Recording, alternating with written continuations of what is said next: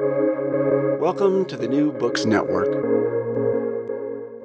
Hello and welcome back to the New Books in Indian Religions podcast. I'm your host, Dr. Raj Balkaran. More importantly, I have as my guest today Dr. Nilma Chitkopekar, who is an associate professor in the Department of History at Jesus and Mary College at Delhi University. We're actually talking about a Penguin Books publication, The Reluctant Family Man. Welcome to the podcast. Thank you, Raj. Thank you very much for having me. I'm delighted to be here. So the subtitle may give a clue as to what the book's about. It's the Reluctant Family Man, Shiva in Everyday Life. What kind of book is this? What is this book about? Well, I don't know.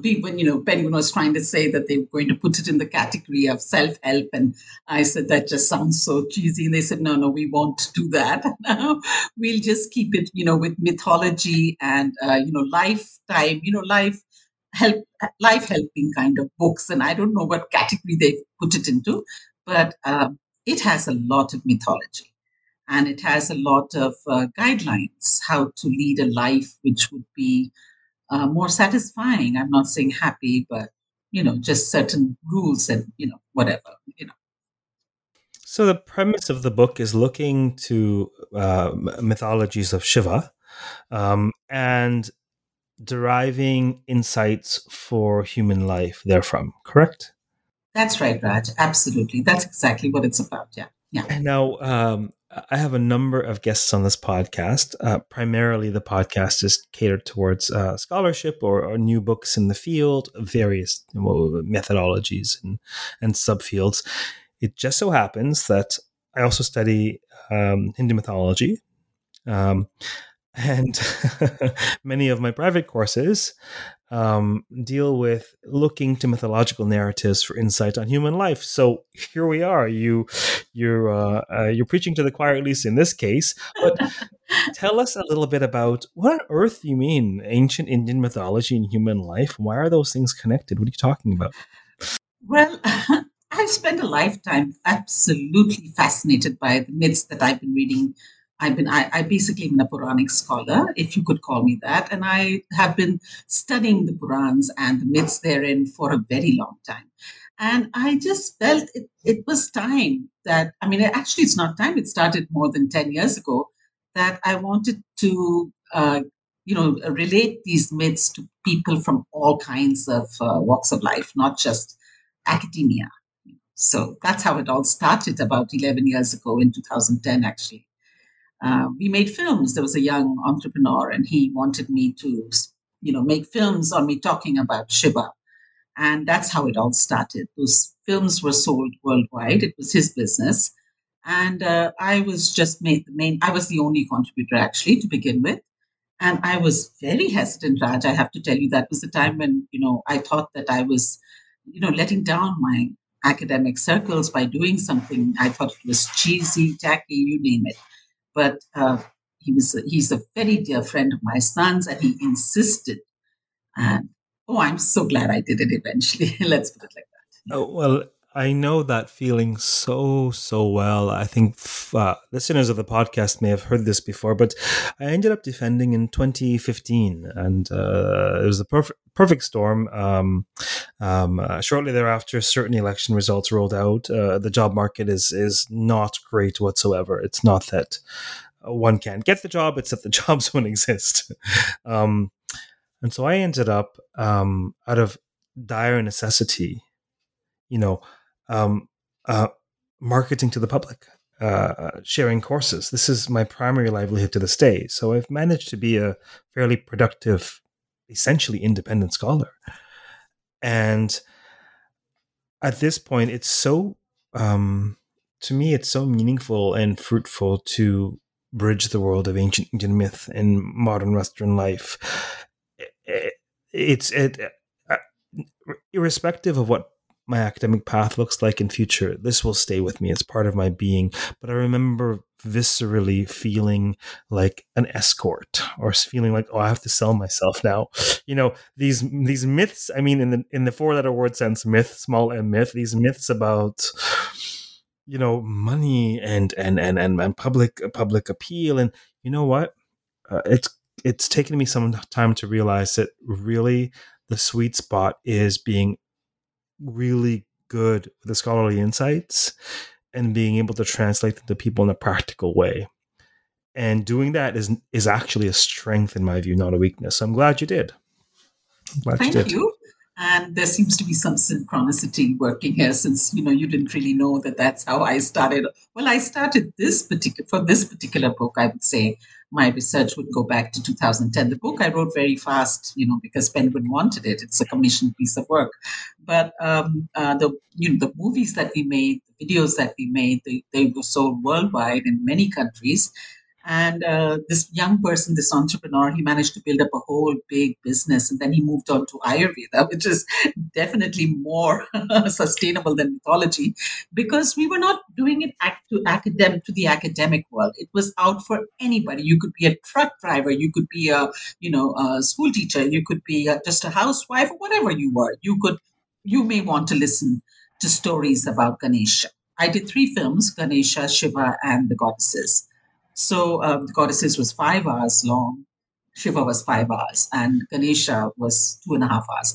So we did those, and out of those, the movie on Shiva, that's where this whole reluctant family man, came about. Though I had been giving many talks over the years, and the title was always Reluctant, because I always use this, reluctant family man. It seems to have resonated with my audiences, and so I use this title a lot.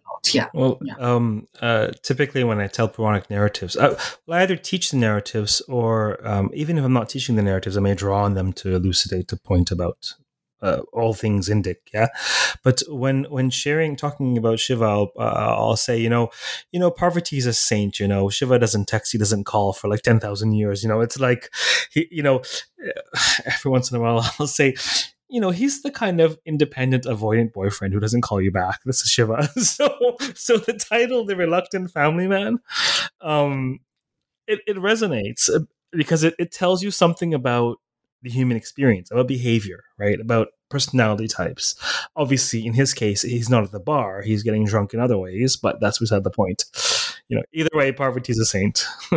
um, what's the structure of the book? Like, tell us a bit about what's inside the book. Well, so what I did was, since this was going to be a book that I was going to talk a lot about my own experiences and the experience of people I've been talking to over the last few decades, I sort of made these, I decided, actually the young entrepreneur asked me, can you just tell me, what were the principles by which you've led your life? How do you feel? What are the main principles? Can you just give them to me? And so I sat and I told him, I said things like focus, and then we looked for the Sanskrit. We said, okay, ekagrata. I said, okay, ekagrata. Or, you need to know your inner nature more than anything else, know yourself. So swabhava. So I went about doing that, and I believe uh, for one's core being, it's important to have a strong relationship no matter who it's with. So then Vasamarasa. So I had these words in English, which I then translated into Sanskrit. And, I said, okay, these are the words, and this is how I'm going to write the book. I'm going to divide them into these 5 chapters. And there's going to be an end goal. And that end goal is something which I read in the Upanishads, when I was visiting OCHS, Oxford, on my first fellowship there. And I spent a lot of time with Vedantic scholars, and that's when I really got a full, exposure to the Upanishads. And this whole concept and idea of punatva, it just struck me as being so beautiful. This whole idea of not feeling fragmented, this whole idea of trying to feel a wholesomeness in yourself. Uh, I sort of said that that's going to be the end goal for all of us. And we're not going to have it steadily in our life like Shiva never had it steadily in his life. It comes and goes. You feel punatva now, something may happen tomorrow, and you will not feel the punatva, but you have to work towards getting back into that space of wholesomeness. So the book So, is, yeah, go ahead. Yeah. no, Go so ahead. wholesomeness or punatva is Mm. one of the, I'd say there's an introduction and there are 6 thematic chapters. Punatva is the last one. You've got one on ekagrata, you just mentioned, single focusedness, um, swabhava, nature, and like what are the other themes? Yes, so there's samarasa, where there's this equipoise, the kind of a feeling you'll have with somebody whom you're very close to, and the relationship, the whole relationship angle. And then there is the very important thing which Shiva needs in his life all the time, because he can be quite imbalanced at times, santulan, the whole idea of not going overboard and trying to maintain some kind of balance. And the fifth is actually my favorite, because that sort of like encapsulates what Shiva is. If you want to know exactly what he is, he is into, and he believes, and he needs vairagya. So the whole idea of detaching yourself, so that is something that I wrote a chapter. One chapter is on vairagya. And then all five of these, if you use them properly in your life, with a whole lot of examples thrown in from life and from experiences and also mythology, then you will arrive at Puna. That is the kind of what should I say, what I'm proclaiming. It's a bit enthusiastic. I mean, it's a bit cheeky to be able to say that, but the publishers seem to like it, and it seems to have worked, Raj, because I've been getting a lot of feedback on this book. Yeah. Well, cheeky or not, don't the Shastras themselves say that? that there is a path to wholeness. Perhaps they don't flesh it out in modern English with examples from mythology of Shiva, but isn't that what we're all seeking in certain ways? Some element of wholeness. So, I mean, there's so many directions with which we can take this conversation. Um, I, I, this methodology, right? This. I guess methodology is the best word for it. So, just to flesh out for the audience, just to flesh out for the audience. You are using examples. You are using narratives from the mythology of Shiva, and you're saying this exemplifies this quality or the significance of this or this theme. Would you say, how did this methodology come about for you? Like, where did this start up?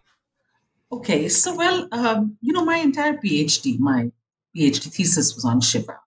And that was such a long time ago, but that's when I started writing books on Shiva. And I went through quite a few of them. And, some were just meant for academics, where you look at inscriptions, you look at Purans, you look at art. So as I went along, I just felt that there was so much of richness in Shiva that once you bring it down, I'm not saying dumb it down, but you bring it down without getting too into pedantic. So don't get too much into all that, and you just simplify some of the stories or some of the aspects of iconography. I felt no matter which part of the world I went to give talks on Shiva, Parvati, Ganesha, that is the Shaivik, pantheon, I found it resonated with people. People didn't feel that, oh, this is a Hindu god she's talking about, or they didn't feel it was sectarian at all. People laughed when they should have laughed. They didn't allow me to stop talking. I would sometimes have 40 minutes and I would go on for 2 hours. And it was just incredible the kind of reaction one got to these stories. So that's when I knew, Raj, that these stories will resonate with everybody. Doesn't matter. You don't have to be a Hindu. Yeah. That is maybe that is the power of myth, right? That's the real power, and it's so difficult to convey. There are it, these texts evidence a specific historical horizon or religious ethos, and that's very important. Right? They'll tell us much about ancient India, or with narratives, at very least imagined, the imaginaire of ancient India, without question. But the real power of the narratives, in my view, is that they tell us about ourselves. They tell us about humans. They tell us about life's big questions. And that need not be packaged. The coconut water can be had without the shell, yeah? It doesn't need to be packaged. You don't need to be espoused to a Brahmanical worldview or practice, for example. Whether you are or not is not the point. And I find that there are these two extremes of looking at these narratives as sort of religious relics to be understood, or taking them as the gospel truth. And they're literally true, and the word myth is not even a word that we can use for these. And there are these two extremes quite often. And in my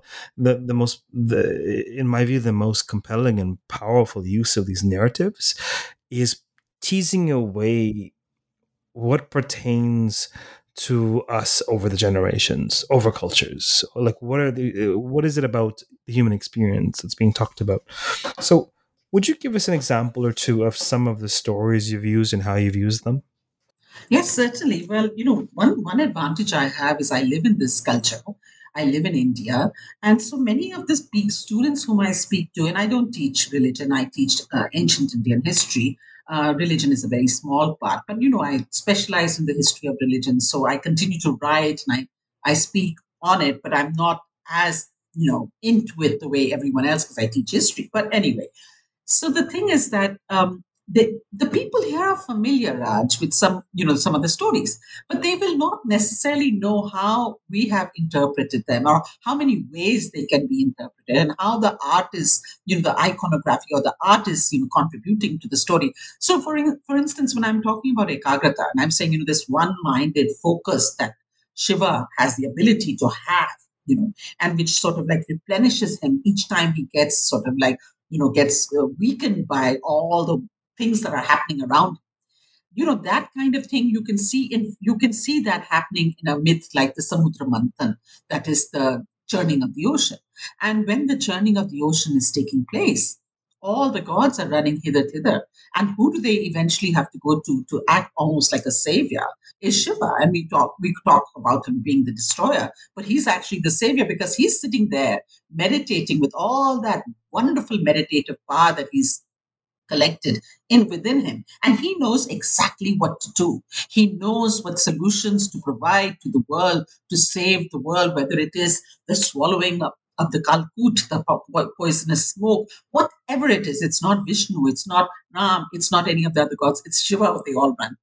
And of course, we know it's in the sectarian Purans that are dealing with Shiva. We know that all is there. The Vaishnava No, Purans will have. but Yeah, yeah, nevertheless, yeah. of course, this will evidence sectarianism, of course. But there's more than that. There, Shiva is the destroyer. He is destroying the most destructive force. It's the same with the myths of Durga or the myths of the mother. She destroys the destructive. She destroys, right? Ultimately, that destructive role is transformative and benefic in some way. And so, of course, it makes sense they would use Shiva to neutralize the poison. Who else possibly could? Yeah. That's right. Or That's right.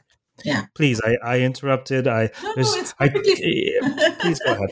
I can sense that you are getting excited because this is your field, and so you must be wanting to say so much. And please, Raj, feel free to say whatever you have. So when we're talking, for instance, about Samarasa, we're talking about the relationship between Shiva and Parvati. I mean, you started off by saying she was like a saint. I mean, she has so much. She's so gutsy. She's so autonomous. And what is so interesting is that within the whole marriage, the field of marriage, she's not an autonomous goddess when she's Parvati, when she's with Shiva, and the kind of quarrels they have, and the way she gives it back to him. I mean, I love to talk about that wonderful scene in which they're playing Chaucer, when she what should I say, disrobes him, makes him take off everything, his Rudrakshmala, his crescent moon, his loincloth. I mean, she gives it back to him because all his cronies are sitting there. Narad and all are sitting there and saying that you are cheating and you're trying to cheat with someone who is invincible. And so you see the sectarian conflict going on between the Shaivite followers and the Parvati followers, because she was a great goddess before she was spoused, right? So when you talk about these, and then I remember the first lecture I gave in America after my first book was out, and there was a student there. This was in Western Michigan University in Ann Arbor, and there was a student there. He said, "Oh, I see. They play strip poker." Because she made them take off. She said, take off that loincloth. And he said, oh, God's played strip poker. And I just stopped me. And I said, well, if you want it, in a manner of speaking. But she didn't allow him to take it off because better sense prevailed. The moment he saw that she was forcing him to do so, look at Shiva. He's actually going to take it off. When she taunts him, she said, you're not scared of nudity. You go around everywhere nude. What about the Daruvan? In the Daruman, in those forests, you went around and you seduced the ascetics, not the ascetics, the Vaishnavs, Rishi's wives. And you're not scared of nudity. Take it off. And then better sense prevails. And she said, keep it on. I'm not going to make you take it off. But, there's this relationship between the husband and the wife. where it's a give and take, it's egalitarian. She has her point of view, she expresses it again and again and again, and so does he. I don't see that between Lakshmi and Vishnu, for instance, and I don't want to go into that field, but I'm just saying that look at Shiva and Parvati, look at how their quarrels are so entertaining and so robust and so colorful, and that they make me feel glorious when I read about their relationship. Let me put it like Lakshmi and Vishnu, it's a very different sort of archetypal relationship, and Lakshmi represents something, a very specific, narrow, rarefied band of the human experience. It's purified. Um, um, um, um, um, um, um, there's so much I could say, but I won't because yeah, what we'll say is that there's so much dynamism, obviously, between Shiva and Parvati, and the narratives are so colorful, so compelling. What's another aspect or tale of Shiva that you've used in the book? Well, when I was talking about Swarupa, Swabhava, so, I didn't actually have a story to tell, except that, his first wife's, both his wife's parents were horrified at the way he tended to dress. So I like to talk about that he had his own personality. He didn't get taken in by the riches of other gods. He just was so simple all the time. He had, a very, even his friends were, all antinomians, so to say, and going against the grain. And I thought that outlandishness that Shiva represented to the society at that time when the Purans were being written, I marvel at that.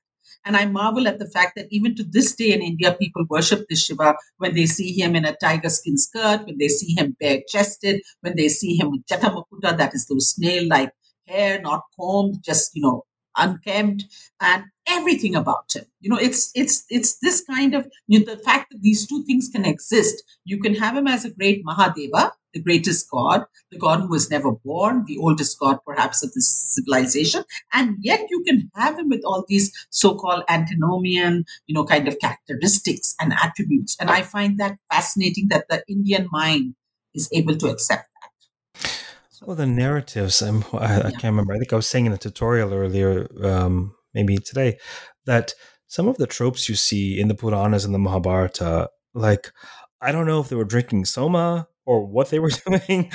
They're endlessly gripping in ways that you can't imagine, and so yes, I definitely resonate with how compelling these tales are. One of the key functions which make them compelling, but also can present barriers for exegesis, is that they intentionally preserve paradox. Folks don't get this. They're trying to make a decision, and no, the narrative is crafted to preserve the tension between the outer and the inner, or ascetic ideology and Brahmanic ideology. Like there, clearly Shiva is, he's this outcast, yogi shaman, like, this uncool dude. He's always at the yoga studio, and then you have this high class family in Delhi bringing him home for tea, and they're like, "What are you doing with him?" And well, he is following his Baba daddy. What about in the crematorium, the cremation grounds? He's there as well.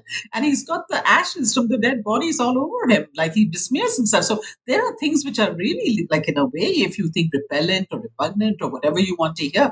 And there's so many sides to this Shiva that I just think that's why, you can see the paradoxical trait in my title, The Reluctant Family Man. He is reluctant because he's a renunciant. He does not want to get married. He has to get married for the sake of this universe, that he would have a child who would defeat the great demon Taraka, because the goddess whom he's going to marry is powerful. He's powerful. So the whole idea behind it is to sort of like save the world in a way. And so he has to get married even though he's reluctant.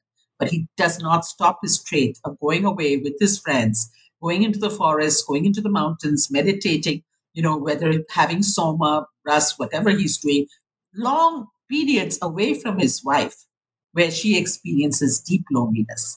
And we all know how, Ganesha was born out of that deep loneliness. So it seems like a very modern a man who's spending too much of time in the bar or in the pubs or something. I mean, if you want to really look at it like that, you can.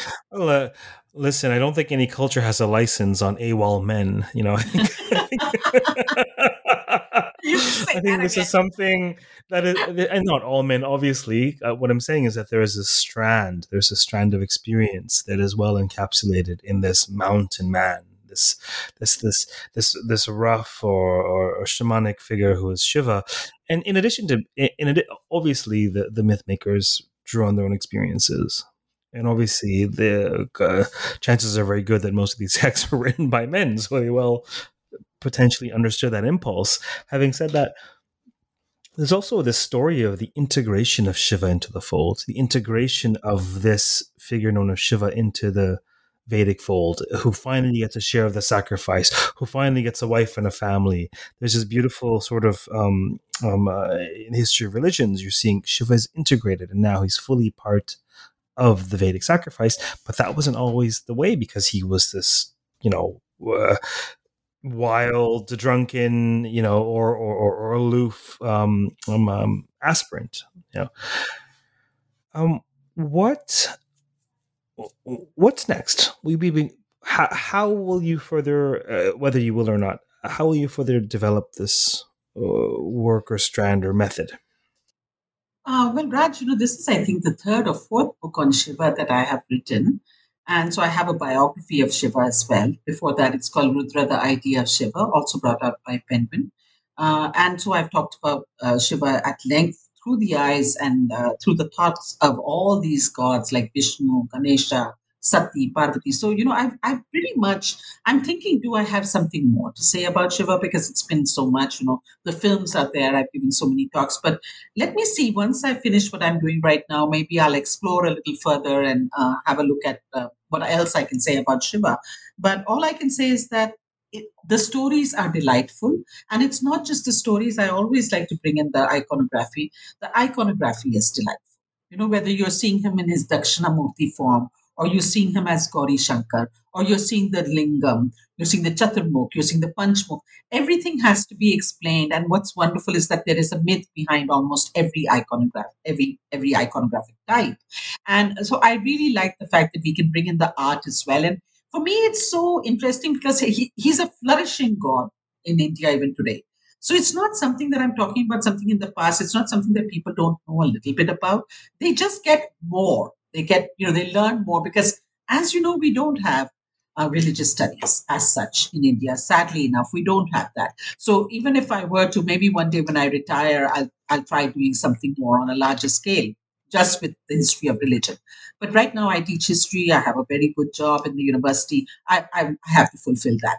But so people don't get to know what our academics actually saying about all these things. So I really feel nice that I feel happy that I have this opportunity to put across some of the theories of what academics are saying in a way that will appeal to all the people. I mean, I like to have this bridge between the public and the academia. It's very nice to bridge this gap. And I always feel that they're so intelligent. I get wonderful letters from people who are in other fields, who are engineers, who are architects, and who have liked the books and write back to me.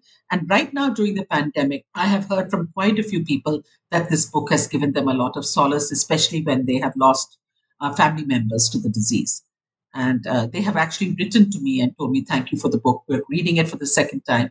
And the chapter on Vairagya or the chapter on Ekagrata is really helping us. So I feel very happy that I've written a book that is appealing to people in this time of need. Raj. Well, it's deeply fulfilling. It's deeply fulfilling to draw on the power of myth as a salve for these troubled times. That's profoundly fulfilling, I imagine. Um, the one thought that comes to mind is that's the what you just described about making available um, the fruit of scholarly labor to a wider public. That very much is the foundational impulse behind the New Books Network, the whole conglomeration of podcasts. There are a number of channels. Mine pertains to books on, it used to be called Hindu Studies. It's now Indian religions, to make room for example, Sikhism, Jainism, Islam and Christianity in India. Yeah. But there are channels in the New Books Network on history, philosophy, et cetera, et cetera, et cetera. And that's why it resonates, because that impulse to bridge, you know, what we do as scholars in terms of the production and the advancement of human knowledge and everyday life. So that is the podcast. It's there are specialists who listen. Indeed, the majority of the people who listen are people who are just interested in knowing what scholars are coming up with, or interested in a field of study. And more that you mentioned OCHS in passing. That's one of the things I love about being involved in the continuing studies department there. It's a good bridge between knowledge production and public interest. Was there anything else about the book that you wanted to share before we close today? Um, well, so it was something that I didn't think would happen. I mean, I didn't think that any serious or any good publishing house would want to do it. I'm just glad that they were interested. I'm glad that they did such sharp editing, in the sense that I didn't ever become too too wordy, or too like too much of jargon in it. It was just the right amount, so that any intelligent person can pick up the book and read it. They helped me a lot through that whole process. Since it was out, in 2019, March 2019. Since then, there have been people who have been read it and come back. And it's actually my first audiobook. It's been made into an audiobook. So that's another thing I'm excited about, that people will be able to drive in their cars, or people will be able to go for walks and be able to, listen to the book. So all I have to say is that it is a book that is, perhaps providing a path to those people who need it. It's not for everyone. There might be people who feel they're very evolved and they really don't, need to pick up a book like this. But I have found that whether it is teenagers, people at the age group of 19, or whether it is a person who's 60 years old. In fact, I was asking the other day a person who's in her 60s, and I said, "Why did you like the book?" So she said, there's some things that we may have done in our past when we were younger, and this gives us a perspective on it. Because each time I've analyzed a myth, I've sort of like related it to our everyday life, what people may be going through in their partnerships, their marriages. For instance, that's in Samarasa. Or when somebody dies, so how do you manage to detach yourself from that eventually? What did Shiva do when Sati died? So, just to show how Shiva was a bawling, crying his eyes out man. He's supposed to be this macho, virile God, but at the same time, look at the kind of tenderness you see when you see him dying, crying after, absolutely uncontrollably after his first wife Sati dies. It's amazing to see those, descriptions. So, and how he deals with it, and how Vishnu comes and helps him, and how he knows he has to detach himself from all that. So, these I try to take out lessons from these myths. And I think that is something that when people read it, I hope that they get an idea. Those who don't know much about it, those who do know, I hope they can see another perspective and they can see my own interpretation. There's a lot of me, I have to say, in the book, because they did want me to talk about experiences of people I know, or, what I may have experienced myself. So it's a combination of the mythology. There's not much history. I've not included too much history, but there is some art, there is some mythology, there's a lot of mythology, and there's a lot of experiences. And so the readings come from the Upanishads, they come from the Purans, they come a lot even from some very colorful, wonderful inscriptions that I read when I was doing my PhD. I have sort of I've taken material from different places, Raj. And that's all I want to say about the book. Yeah. Yeah. Fantastic. Thank you very much. And thank you for appearing on the podcast today. Thank you so much, Raj. It's been a pleasure. I've enjoyed myself. I've met a fellow traveler who is doing the same thing. And all the best to you. All the best to you in your endeavor. Yeah. Thank you. For those of you listening, we've been speaking with Dr. Nilima Ajit-Kopekar, who's Associate Professor at Delhi University, on her new Penguin Books publication, The Reluctant Family Man, Shiva in Everyday Life. Until next time, stay safe, stay sane, keep listening, keep reading, and keep contemplating the power of myth. Take care.